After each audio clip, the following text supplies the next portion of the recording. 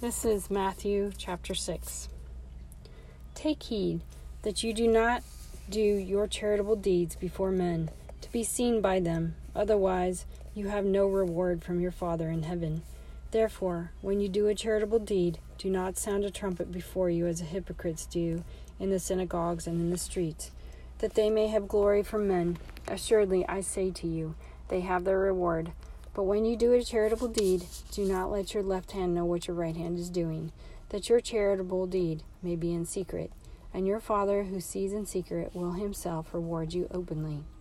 And when you pray, you shall not be like the hypocrites, for they love to pray standing in the synagogues and on corners on the street, that they may be seen by men.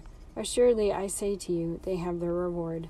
But you, when you pray, go into your room, and when you have shut your door, pray to your Father who is in the secret place, and your Father who sees in secret will reward you openly. And when you pray, do not use vain repetitions as the heathens do, for they think that they would be heard for their many words. Therefore, do not be like them, for your Father knows the things you need before you ask him. In this manner, therefore, pray, Our Father in heaven, hallowed be your name. Your kingdom come, your will be done, on earth as it is in heaven. Give us this day our daily bread, and forgive us our debts, as we forgive our debtors. And do not lead us into temptation, but deliver us from the evil one. For yours is the kingdom, and the power, and the glory, forever. Amen.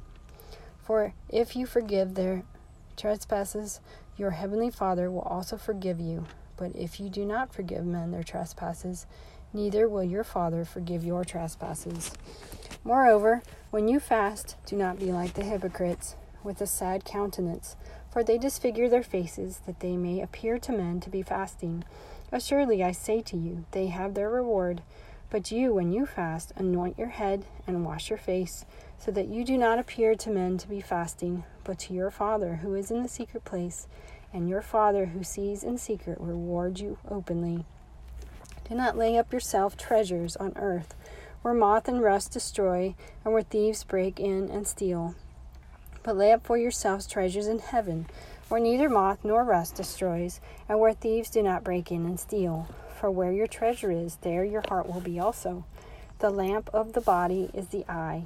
If you therefore your eye is good, your whole body will be full of light. But if your eye is bad, your whole body will be full of darkness. If therefore the light that is in you is in darkness, how great is that darkness?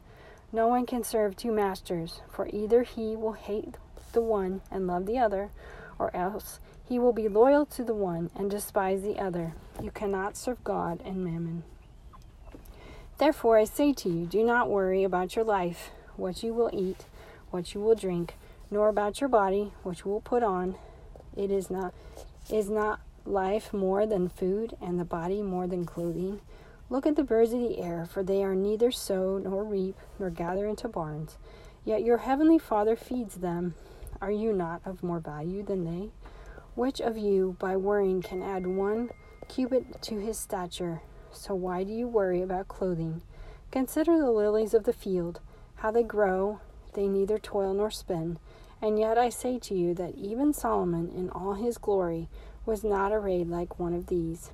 Now, if God so clothes the grass of the field, which today is and tomorrow is thrown into the oven, will he not much more clothe you, O you of little faith? Therefore, do not worry, saying, What shall we eat, or what shall we drink, or what shall we wear?